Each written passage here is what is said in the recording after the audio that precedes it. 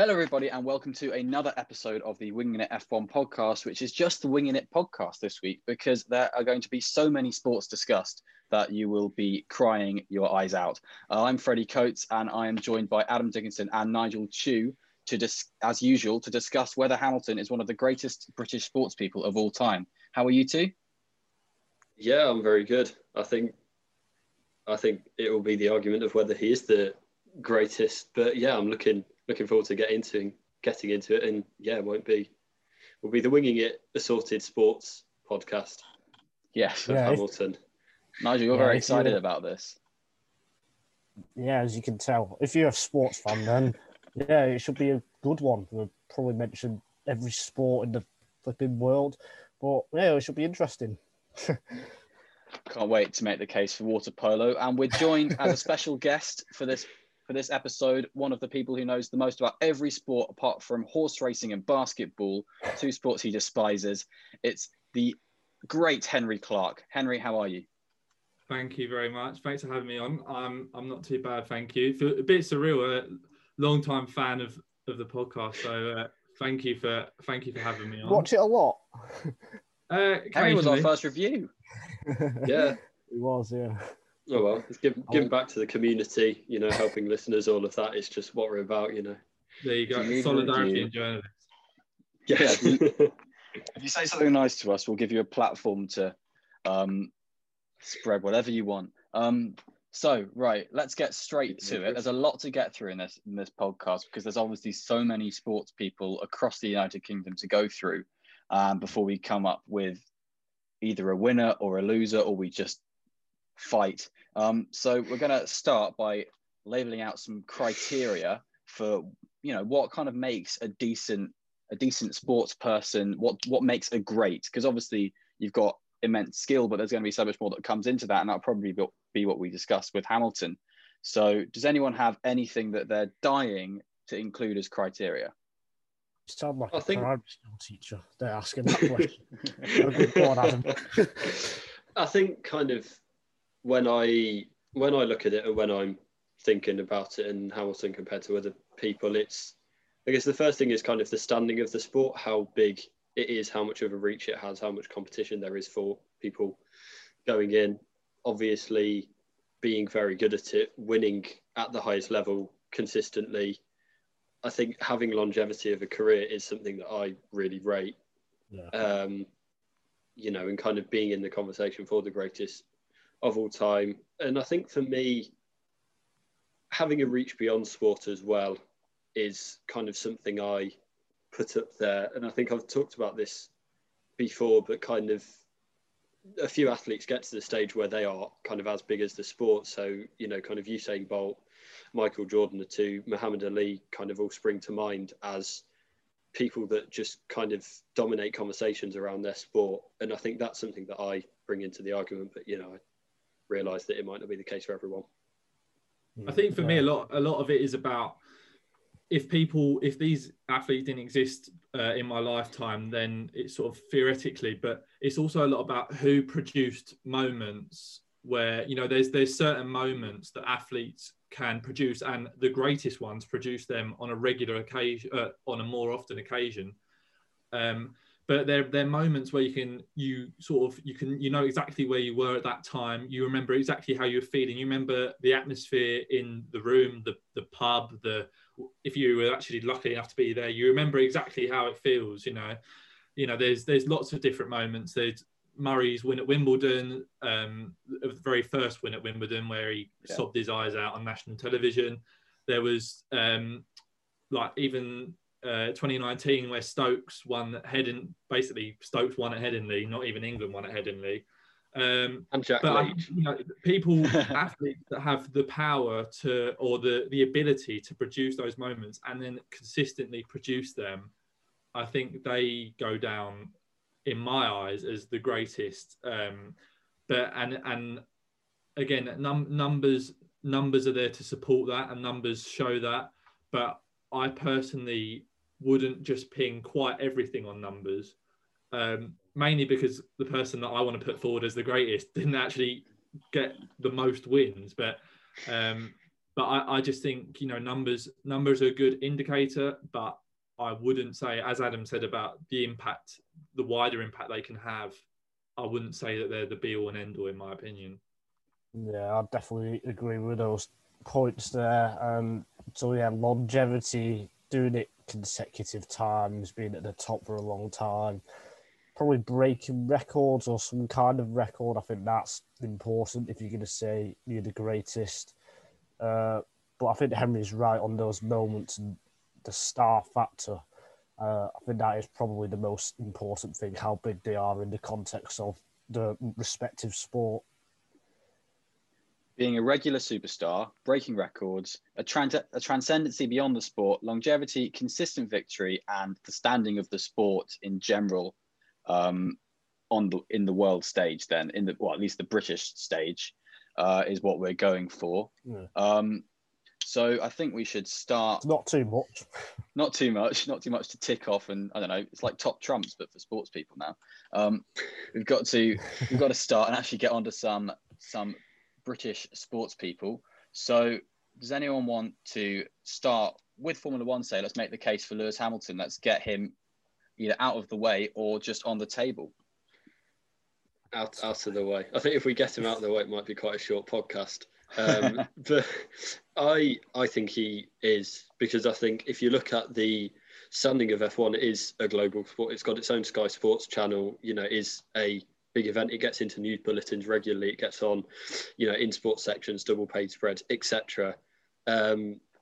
Obviously, he's in terms of numbers, he is the most successful driver of all time in terms of he's got the most wins, pole positions, podiums, and the joint most world championships. And I think as big as that is what I mentioned, that he has kind of transcended his sport. He's got more Twitter followers than F1, and he's just, people know him. If people know anything about F1, especially in this country, it is likely to be Lewis Hamilton. And obviously the things he's done off track as well over the last few years especially has raised that too. He is reaching out beyond the sport. He is making a difference beyond the sport. I think concisely that's why I think he's the best British sports person. He certainly was able to push the sport to new levels when he joined in 2007 and 2008, fighting for a championship immediately.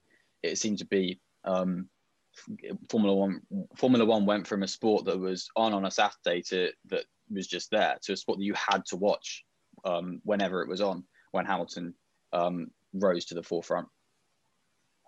I've got a question for you, Adam. Oh, go on. Oh, sorry. Just quickly on that. I think that's, I think we knew, and even as someone like myself who has a general understanding of Formula One, but doesn't understand it to length to record 50 podcasts about it. But you do that. When we saw Hamilton, like I can vividly remember, even when I was younger and didn't have a brilliant understanding of Formula One, but I can remember the way that Hamilton came on the scene and transcended Formula One, especially in Britain. And I think when you see someone that takes to a sport at the top level in the way that Hamilton did straight away, I think that is a hallmark of greatness. And obviously we know now he did go on to undoubtedly become one of the greats. Where you put him in that standings is debatable, but he's certainly a name in the running. I think also it's not necessarily a kind of criteria put generally, because all sports are different and kind of British success in sports are different, but the way he has, Britain didn't really have a figurehead in F1 for a while. There was Damon Hill was probably the last one, and there wasn't kind of someone at the level, and even then Damon, all due respect, he is a great champion, but he wasn't, kind of a great in the sense that, we normally speak about. And he has become that, and he was the first one for decades to come out of Britain for that. Nigel, what do you want to say before? I was just going to say, do you think he gets the recognition that he deserves, and why not if he doesn't? I think he does, to be fair.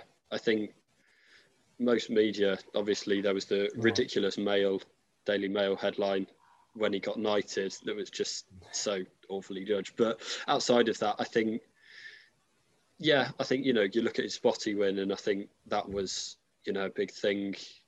I think he hasn't always done, and maybe when he came onto the scene, as Henry was saying, and he was able to challenge straight away, I don't think, because I kind of came into F1 at that point, I don't think I really appreciated how unique that was at the time. And it's something that I've kind of recognised looking back. But yeah, I'd say he gets I'd say it's fair.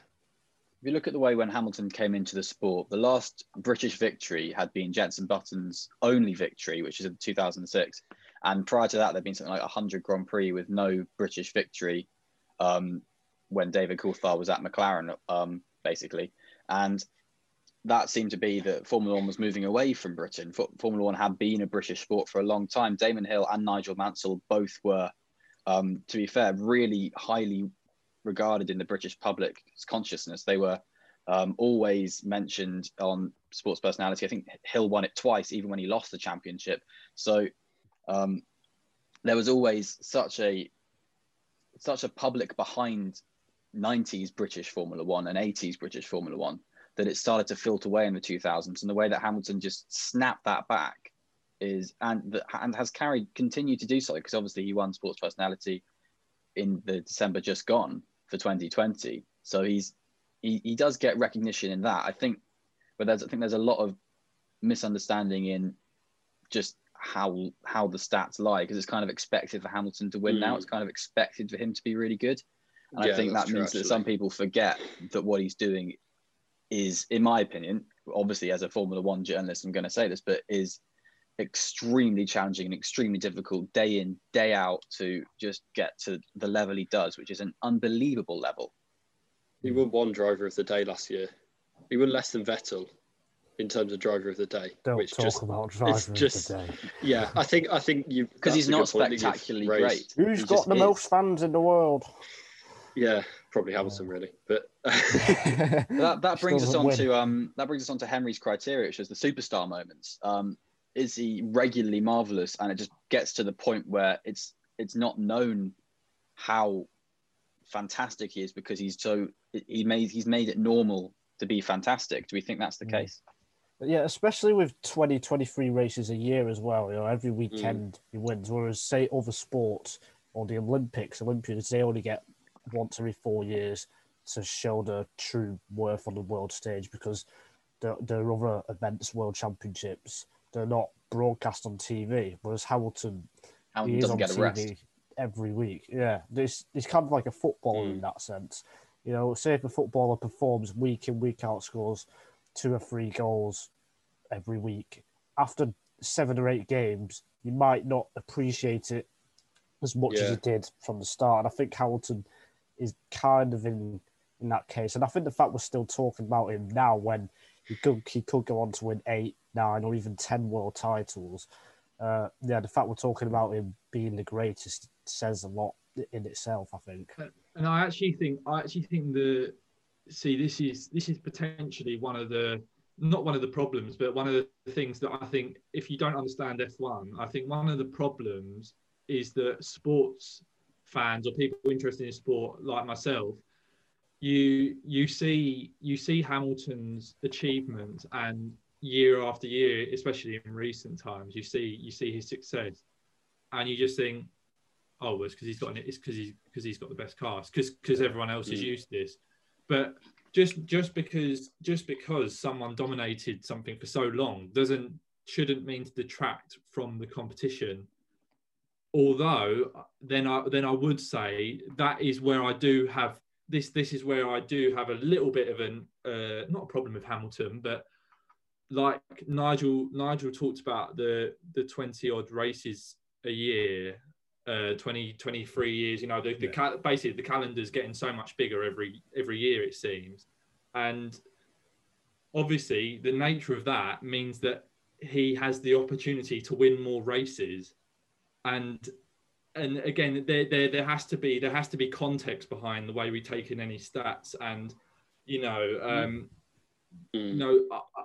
and it's the era and the cars he's driving. You know, he might not. People might argue that he doesn't have the best car far and away, because that's a common argument. But if Stirling Moss, who obviously never won a title, if Stirling Moss was racing in the same caliber car as Hamilton is, and is now, you know, how many world titles, and racing as often as Hamilton was, how many world titles would someone like Stirling Moss have won?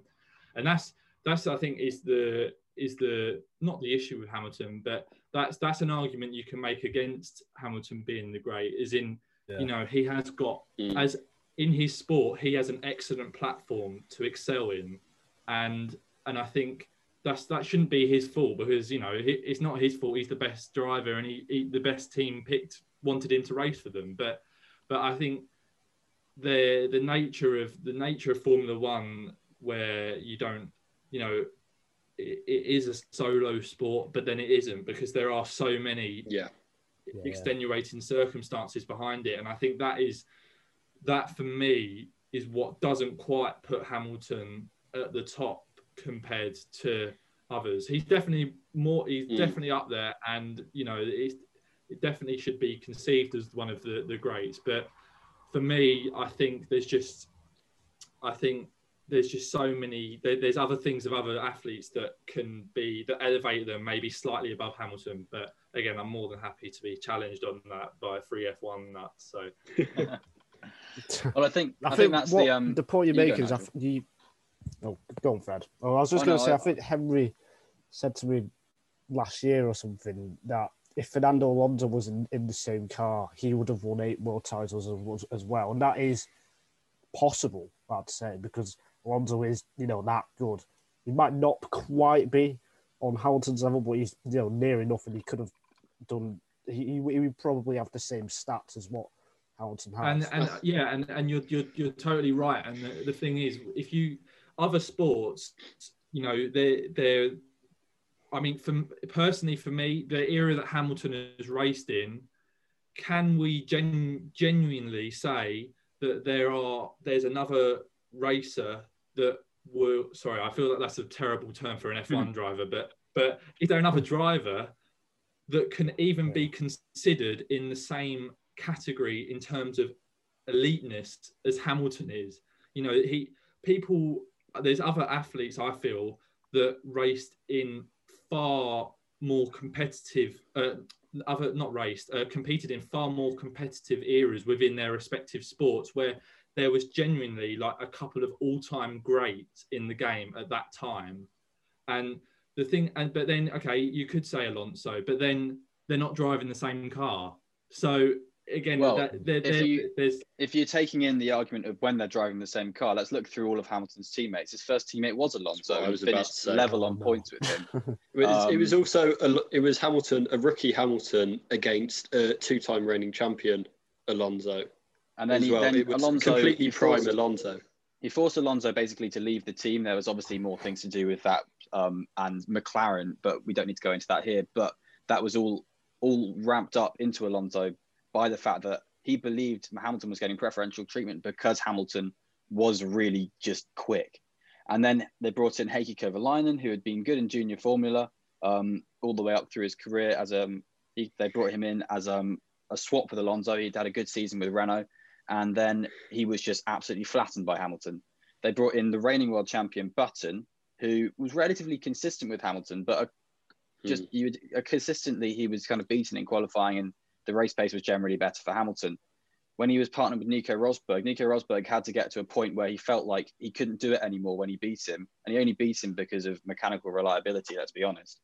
He got to such a point that Nico Rosberg quit the sport immediately after winning. Hamilton is a teammate killer. He's battered anyone who's come up against him.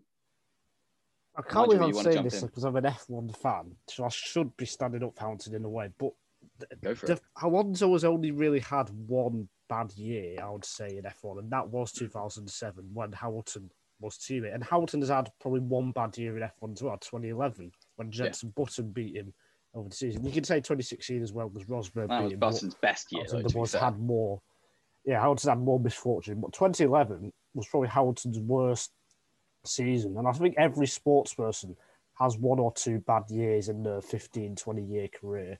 So I think you could argue with Alonso, 2007 was his bad year, and that's why he lost that year. I know we're going slightly off topic. But can you flip that and say, or make an argument that actually it was Hamilton's involvement that contributed to the off year? You know, if he'd been up against Heikki Kovalainen, would he have won the championship? I think so. But yeah, I don't think it was just Alonso. I think it was coming in and having this, you know, boy racer just challenge him and outperform him. I think that highly contributed to it. Really, is that any different to what Max Verstappen did though? Because except Verstappen was in the midfield when he came in. To who? To Ricciardo. Toro Rosso, wasn't it, in 2015? Do you think is that you're saying? Is that what he did to Ricciardo over 2 years at Red Bull? Is that what you're saying? Well, I think with Verstappen is a unique case because he came in so young, and you could see every year that he got better and better and better. If you look at his 2.5 seasons against Ricciardo, he started 10th behind. Then the second year he was on pace, and then the next year he was a 10th ahead. So it seemed to be that he just came in and got better and better and better and better, and just forced people to be behind him. Frankly, with Verstappen, that's how I see it. I think Verstappen's he's still growing. Verstappen, he's at the age now that Hamilton was when he came into the sport. I think the problem is Hamilton's era, the turbo hybrid era. It's going to hurt his reputation, I think, in sport in general because Mercedes were so dominant. Because in F1 before you're right. 2005 to 2012, you know, he had 5-6 different teams winning, different world champions year on year. But I think because of what's happened in the F1 in the last 6 or 7 years, and it's not Hamilton's fault, obviously, it's just the way the sport's gone. I think that goes against Hamilton. Henry. Yeah, no, that's exactly what I was just gonna say. I think the nature of Formula One in two ways for me. Firstly, as Nigel said, the dominance. You know, in the last 7 years in the driver's standings, it's only been twice that there's been the 1-2 has been from different teams. So that straight away, you know, that straight away for me says perhaps says something about the dominance of that car.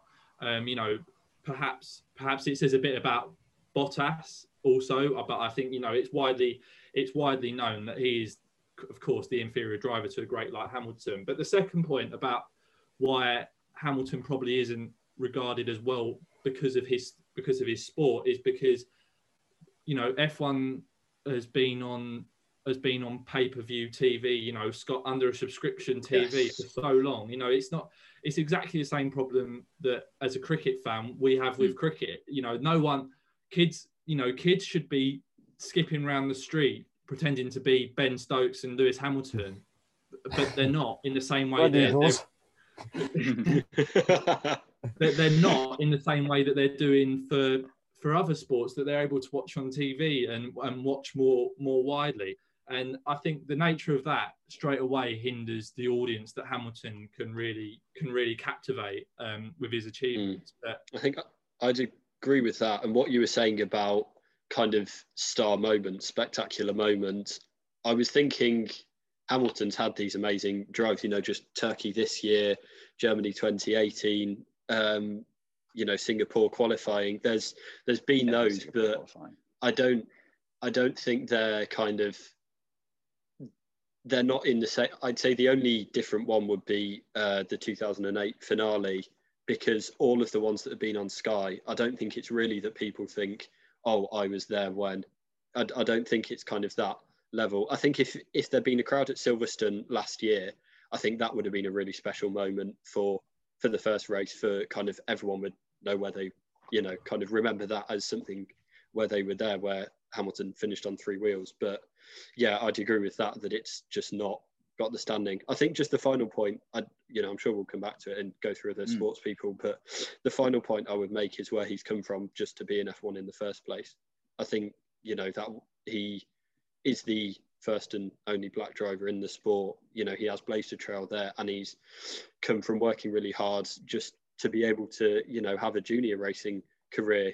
When he was karting, they go through the rubbish bins at the tracks and take out tyres that his competitors had thrown away because they could use them, and, you know, they couldn't afford to be paying for new sets of tyres every time. I think where he has come from in the possibly the elitist sport of all is, I think, another thing that marks him out. Yeah, that's a good point. Yeah. Definitely. I think you make a brilliant point, the one we haven't actually touched on, which is obviously Hamilton's. We have mentioned his transcendency outside the sport, but his transcendency outside the sport brings us to obviously everything that's gone on this year with BLM and his climate change commitments as well, which is a hard line to walk as a internally combustion powered sports person. But he's put his money where his mouth is with all of that. He's got his Extreme E team, which is the electric off-road racing series that is basically fighting climate change as their MO, and then they race to draw attention to it. And he's put his money where his mouth is to go for that. So I think there's a lot to say that we haven't said about Hamilton's external exploits that the platform has given him and that he's made the most of. But I don't think we're running out of time on Hamilton. Yeah. But I think, we'll nod on that there. That's a nod to that. And then we're going to move from one night to another night and go and talk about Sir Steve Redgrave, who is, I think whenever people have spoken to me about, Olympians who are amazing, for my entire life, people have always spoken about Sir Steve Redgrave. And he is just massive. Nigel, can you run through Sir Steve Redgrave's stats? Because I don't have anything on top of my head about him. But I'm going to throw you under the bus. That's all right. I mean, I think the only stat we really need to know is 5 consecutive Olympic gold medals. That is just off the scale.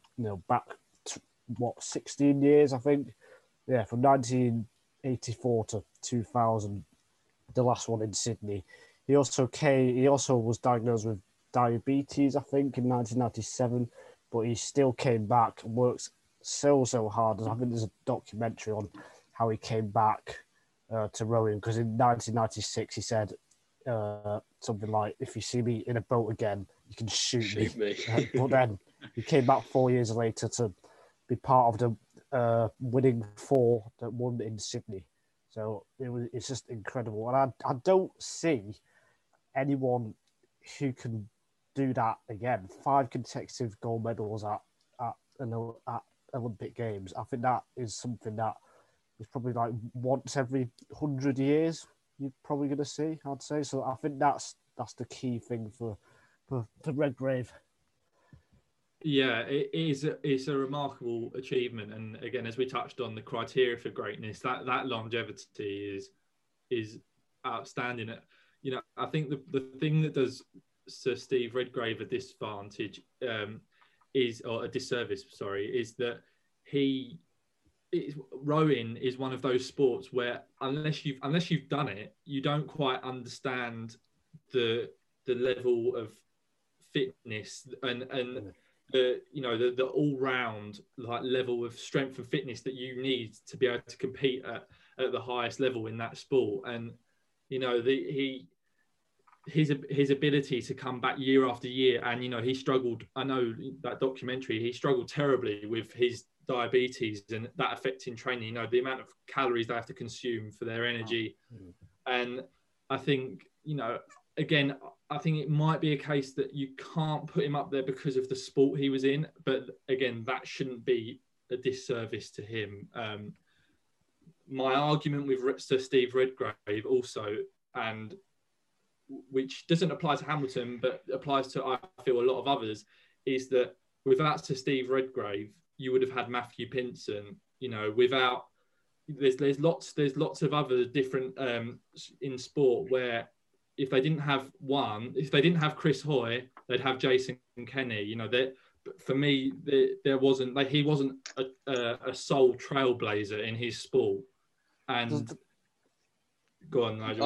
I was just going to say, can you not say the other way then? Because he had someone else that good, he was British as well. Does that not make his achievements even greater, I guess?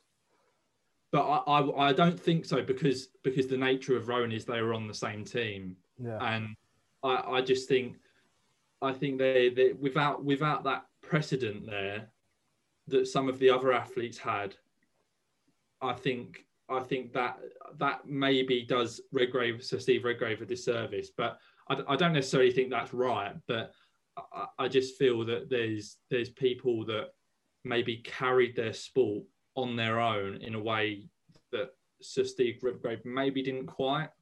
Well, I mean, he won the only gold medal for Britain at Atlanta '96. I think he was kind of the shining light of UK Olympic sport. You know, whether, as you said, whether or not that was kind of justified to be all on him or, you know, his rowing teammates, but he was for a lot of years. Obviously, now we've all grown up in a period where Britain has won dozens of gold medals at each Olympics for the last 3 games. But he was kind of in the dog days before the lottery funding. He was really there. And I don't know loads about rowing, but, you know, he seems to be kind of, you know, the most successful. He does seem to be someone who can be put forward as the greatest rower from my... I think a point to make about all of this is that there is sort of, you could feasibly make an argument for any of these to be considered as the greatest. So yeah. I think it's not a slight on Sir Steve Redgrave that, you know, it will be down to personal opinion. You know, someone that doesn't follow F1, someone that doesn't like F1 wouldn't have Hamilton as number one, but that's not because Hamilton's achievements are not appreciated, not good. It's just because they don't understand what went into those titles. Yeah. I've got a question. So, do you think if he did if he did the single boat events rather than the 2 and 4, do you think that would have made his achievements even better? I don't know enough about rowing to answer that. Potentially. I don't think that's right if that is the case. But I think you know, it's those things that make them stand out. And if Sir Steve Redgrave was on his own rowing, but then the likes of Matthew Pinsent and James Cracknell were in the same Olympics in the team sort of events, and they were winning golds as well, with no fault of his own, I feel that would detract from Redgrave, because it wouldn't be like, oh, Sir Steve Redgrave on his own again, 5 consecutive golds. Like, no one who knows anything about British rowing, how have we produced this one gem of a talent? But I think that again, it's not his fault. But for me, that means that others can be put slightly ahead of him, I feel. Yeah, I think Henry makes a really good point with all of that. But just, from an outside, I mean, I know very little about rowing. I know Sir Steve Redgrave, I know James Cracknell, and that's about it. And Ben Fogle. I just know them. Real rower. Bump into them at the pub every now and then, you know. I just know 2 of the greatest rowers of all time. It's fine. Yeah, they're lovely people. With what Henry's saying, he makes a really good point that it is 4 people in a boat. It's not 1 person in the boat. And Steve Redgrave is really kind of, he's, like Nigel says, it's the longevity, but that's just because he did more, would you say? I think, really. At just age, though. Yeah, but if it had been the same team from '84 in 2000, then would it be a big 4 people that are celebrated, or do you think it was different? So he did 2-man from I think it was '84 to '96, and then he only did the 4-man in 2000. Okay. So yeah, and I think what else could Redgrave have done in his career? He couldn't have done any better, really. You can't ask him to go to a 6 Olympics. He literally did at the maximum. I think the other thing for me is if he was a swimmer or a track cyclist or something, you know, he could have cleaned up. Look how many medals Phelps has got, for example, you know, or some of the cyclists that we'll talk about later. Rowing is kind of a 1-event sport per Olympics, but, you know, if he'd been at that level for even 4 Olympics, you know, in another sport, he could well have kind of cleaned up and be one of the highest medal winners of all time, you know, on kind of the level of Phelps. I think that does kind of count against him in a sense. And just on the team point, I think, you know, you need to have that longevity. You need to get to the team. You need to be at that level. And, you know, having that person in the team can inspire others. It can raise, and I think that's what Hamilton does as well. It can raise the other members of your team up. And I think that is, and you know, something that's its own skill in a sports person. And I think that is one that clearly Redgrave had. I think you're very right about all of that. I think you make a very, very good point, Nigel, about what more could he have done. And, you know, I think we're all struggling to think of what more he could have done. So I think, that's Would have gone a to 10 nice Olympics. yeah. 40-year career in the Olympics for Sir Steve Redgrave. On top of that, sport relief. Okay, let's draw a baseline under Sir Steve Redgrave and move on to Sir Andy Murray. Oh, tennis. Henry Clark, you are going to fight the corner for Sir Andy Murray. So please, go. Well, actually, say I'm gonna pin my colours to the mast and go and say straight out that I believe that Sir Andy Murray is Britain's greatest sports person. And the reason I say this, we look at the numbers. So 3 Grand Slams, 2 Olympic golds, and a Davis Cup win for Great Britain. But Davis Cup is like the Carabao Cup, like in football. Like it doesn't really mean much. You won it single-handedly, though, basically. Well, not single. Yeah. Well, I was about to say, part. I kind of view the Davis Cup as more of an achievement than the 2 Olympics, in terms of like the Davis Cup is like the Davis Cup is like a more like tennis traditional thing. Dutch I don't know. Yeah, it is, but I just think Olympic. I don't know. I just think Olympic golds is the. I know tennis is a relative newcomer and it's not necessarily synonymous with the Olympic Games, but I think an Olympic gold is the, not obviously that Grand Slams mean more, but I would say that is up there. But the timing of the Olympic gold. Sorry to cut you off. The timing of the Olympic gold coming literally just after he'd lost Wimbledon, like basically a couple of weeks after Wimbledon. Yeah, I think that's what was it against the same. It was against Federer. I think it was, yeah. So I think Federer hasn't won an Olympic gold either. Ooh, yeah. Carry on. Wow. Oh, who's he then? Sorry to cut in. No. But the thing for me with Murray that probably separates him from the others, in my mind, is Britain has a long history of producing great Formula One drivers. It has a long history of producing sort of great footballers, great, you could almost think of any sport and think of like different people from different eras along the line. But tennis, although it's it is a major sport, I would consider tennis probably, this may be a bit controversial, but I'd consider tennis to be a bigger sport in this country than Formula One. Yeah. In my mind. Now I would. Yeah, and the thing is, before Murray, there was no one. We latched onto Tim Henman, and he was like the plucky Brit that did all right, but didn't really. He never. He reached the semi-final at Wimbledon, but didn't conquer the world stage.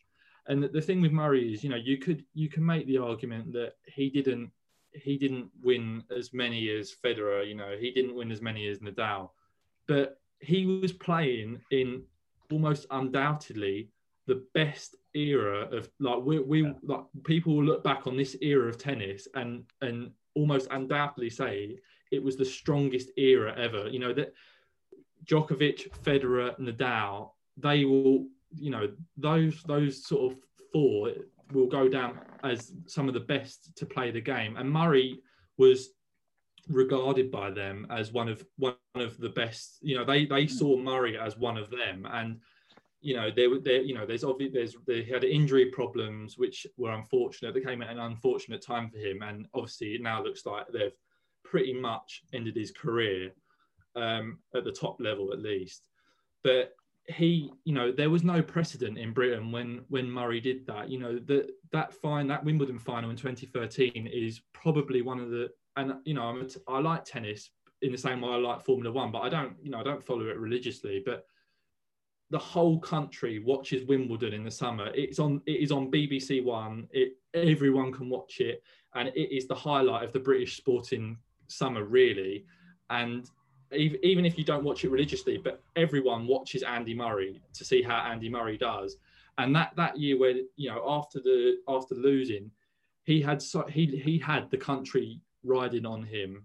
And in their showpiece event at Wimbledon, at the All England Club, it was a massive, not for 77 years since Fred Perry. Fred Perry now is the bloke that's on the shirt. He's not the last great tennis champion for Britain, and he had no teammate. You can talk about Steve Redgrave. We don't know how much he relied on Pinson and Cracknell and the rest. He had no edging equipment. It's debatable about Hamilton. He has a racket, but everyone can get the best racket. It's not like everyone can get the best Formula One car, because the nature of Formula One is there's only 2 seats at whatever turns out to be the strongest team. And I just think for the way he carried the whole country's hopes in a major sport where the infrastructure wasn't previously there for a tennis champion to emerge from Great Britain, because we just didn't have any. And for me, the way he competed in that era was phenomenal, and that's without even considering what a physically taxing sport tennis is and how demanding the calendar is. You talk about F1 going around the world, tennis is exactly the same. Tennis, they're playing different tournaments in different events, and he has to peak for the majors every year. It's not, he might play the odd sort of tour event, but producing his best tennis, sometimes day after day, if the schedule falls not in his favour.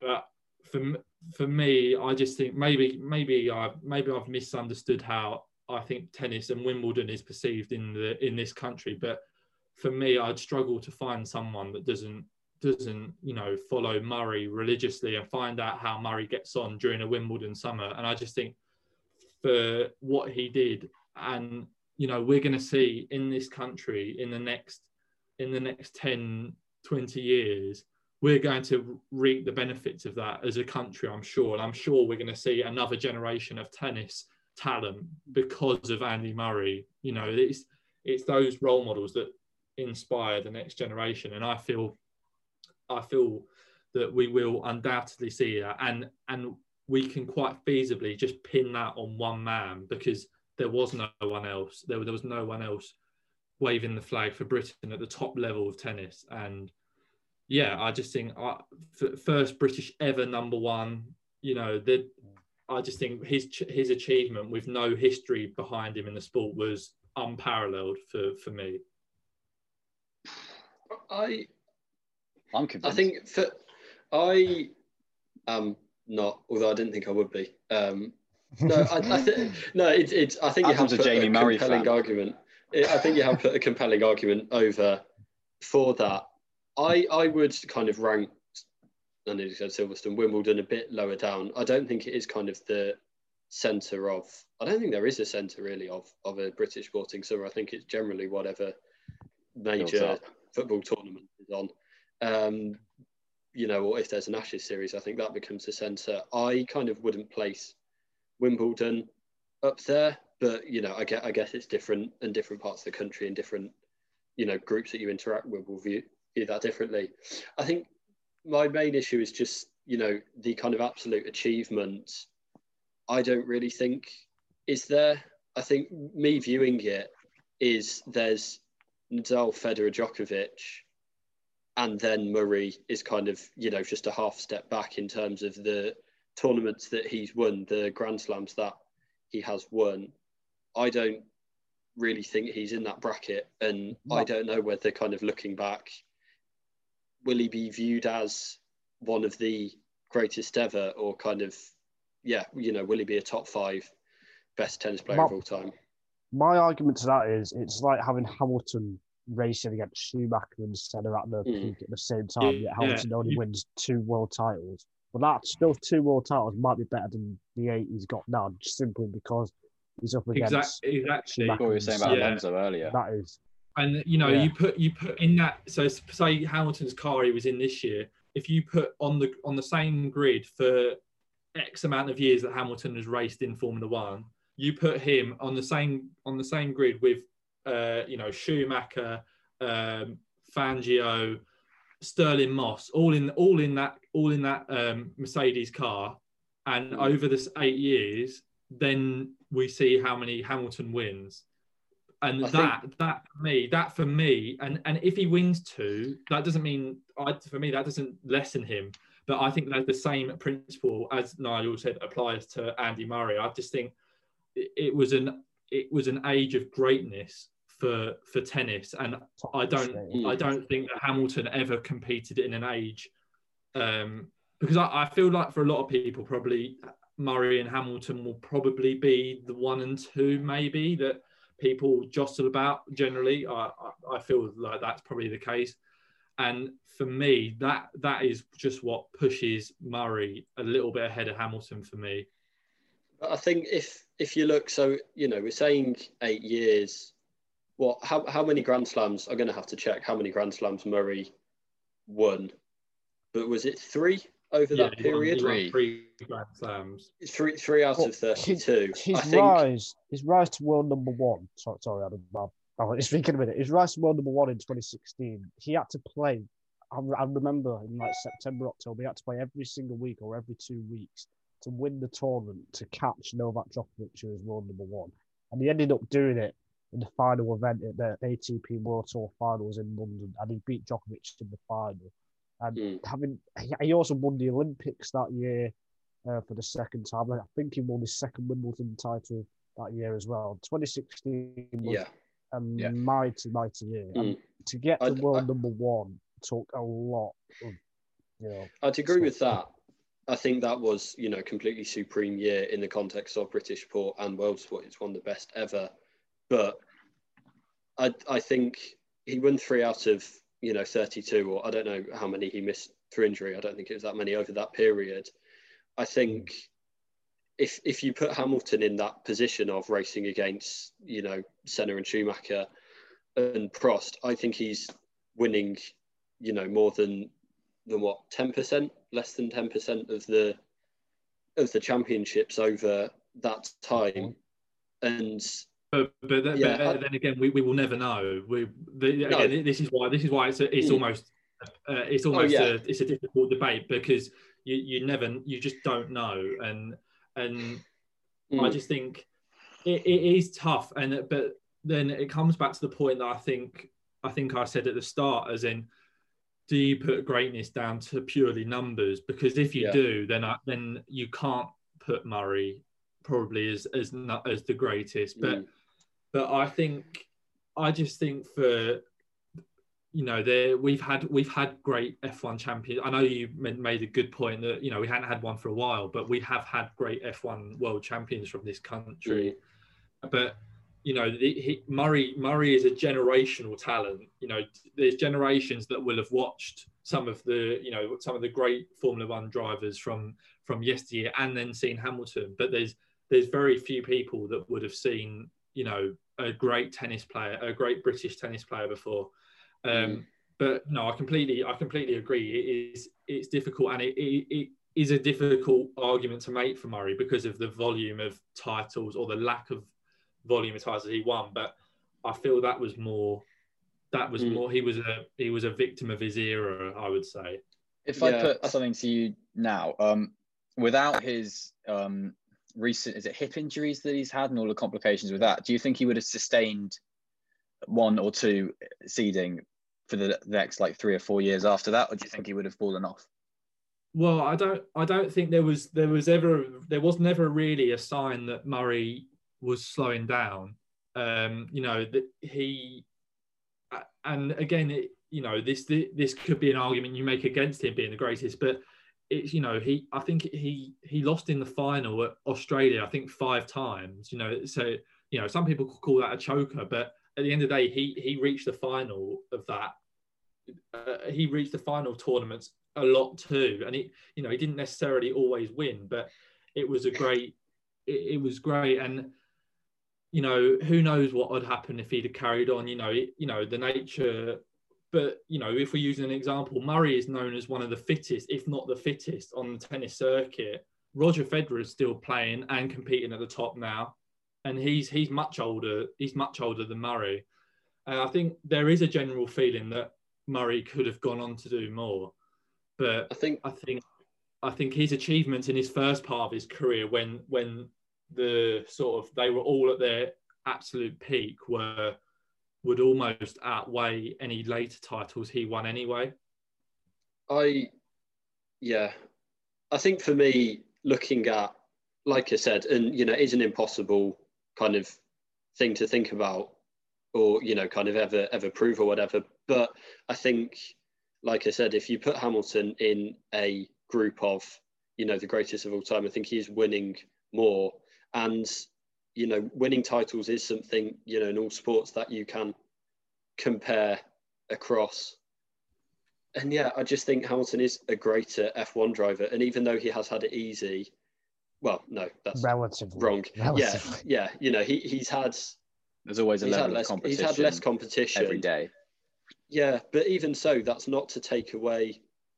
He's dominated against weaker opposition. It's not like he's just won against weaker opposition, than the caliber of what Murray's had. He came into the sport and was immediately on the pace, and probably should have won in 2007, but was very close. He then won the next year, and now he's come back. He's beaten Vettel. He's just It comes back to the point earlier about legacy. who's Hamilton. Hamilton has broken, and he's crushed Alonso to the point that he's ruined his own career for himself by not winning at McLaren, basically. Vettel was, mini Schumi when he was winning, and now Vettel's, he's in the doldrums of his mental and everything. When he was at Ferrari, he pushed Vettel into the dirt, basically. And I think, and you can make an argument that he's not up against Senna and Schumacher and Mansell and Prost at the same time, like Murray is with Federer and Djokovic, as you say. But he's still got his own portion of greats to have beaten and have had fights with, and to come out on top of. And Hamilton has done that. Whereas Murray has sometimes done that and got to a point that he was doing that. But, it's just a question, like we say. It's not a certainty. Whereas I think mine and Adam's opinion, it is a certainty with Hamilton. The biggest thing I disagree with your point, Emmy, is that, are you saying because Murray is doing probably the most individual sport out of the sports we're going to talk about today, does that mean a footballer, a rugby player, an F1 driver, would they never be as great simply because of the sports they're doing where the team is more important? I think, unfortunately, there is an argument for that, rightly or wrongly. I think there has to be an argument for that, because I think that should make you appreciate the talent of Murray even more so. People like Murray, who there are no outside circumstances affecting a tennis player, and I think that's where you've got to be. The thing with tennis, of course the game has evolved through time, but the thing with tennis is I feel like it's a fairly easy sport to make a comparison through the ages, because there have been subtle changes to the game, but the way that Formula One has changed in terms of the cars, the way that rugby has changed in terms of the style of play, the way football's changed in terms of the style of play. Tennis has changed considerably, but that there's always the argument with Messi and Maradona in football, but people say, well, you can't compare them because it's a different age. But I feel with tennis, because of the individual nature of it, I feel like there is more room for comparing. And that's why I think when you're, as a Formula One driver, it's very difficult to prove. For a Formula One driver to be considered as the greatest British sports person, in my mind, you have got to be the greatest. And that is very difficult. That's very difficult because with Formula One, I would say arguably, I'm potentially more impressed with Fangio's achievements. I may be wrong, but he race for 5 different teams. He won titles at like 5 different teams. Like that is I think that is incredible. And in a way that, that for me, that means more than Hamilton potentially sitting in a Mercedes and winning like back to back to back. Because I think, if you could find me another driver in history that could go from car to car like that, I think that for me, that's what, that's not Hamilton's fault. I'm not telling him he should go and race for like Toro Rosso next week or whatever, but we're not going to talk about Alain Prost because he's French, but I'll just throw his name into the mix. But I think just to close off on this point about different sports having different standings, it's going to be really interesting with the next person I'm going to bring up. But you'll have to wait till next time to find out who that is. This is going to be the end of part 1 of our Greatest British Sports Person podcast. We're going to be back with Henry, with Nigel, with Adam, with myself, Freddie, for part 2, where we're going to go into even more detail about tons of British sports people who maybe hold a candle to Hamilton when it comes to greatest British sports person of all time.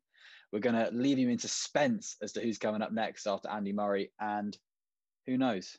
If you guess it, give yourself a prize in the next episode. Come back soon. See you soon.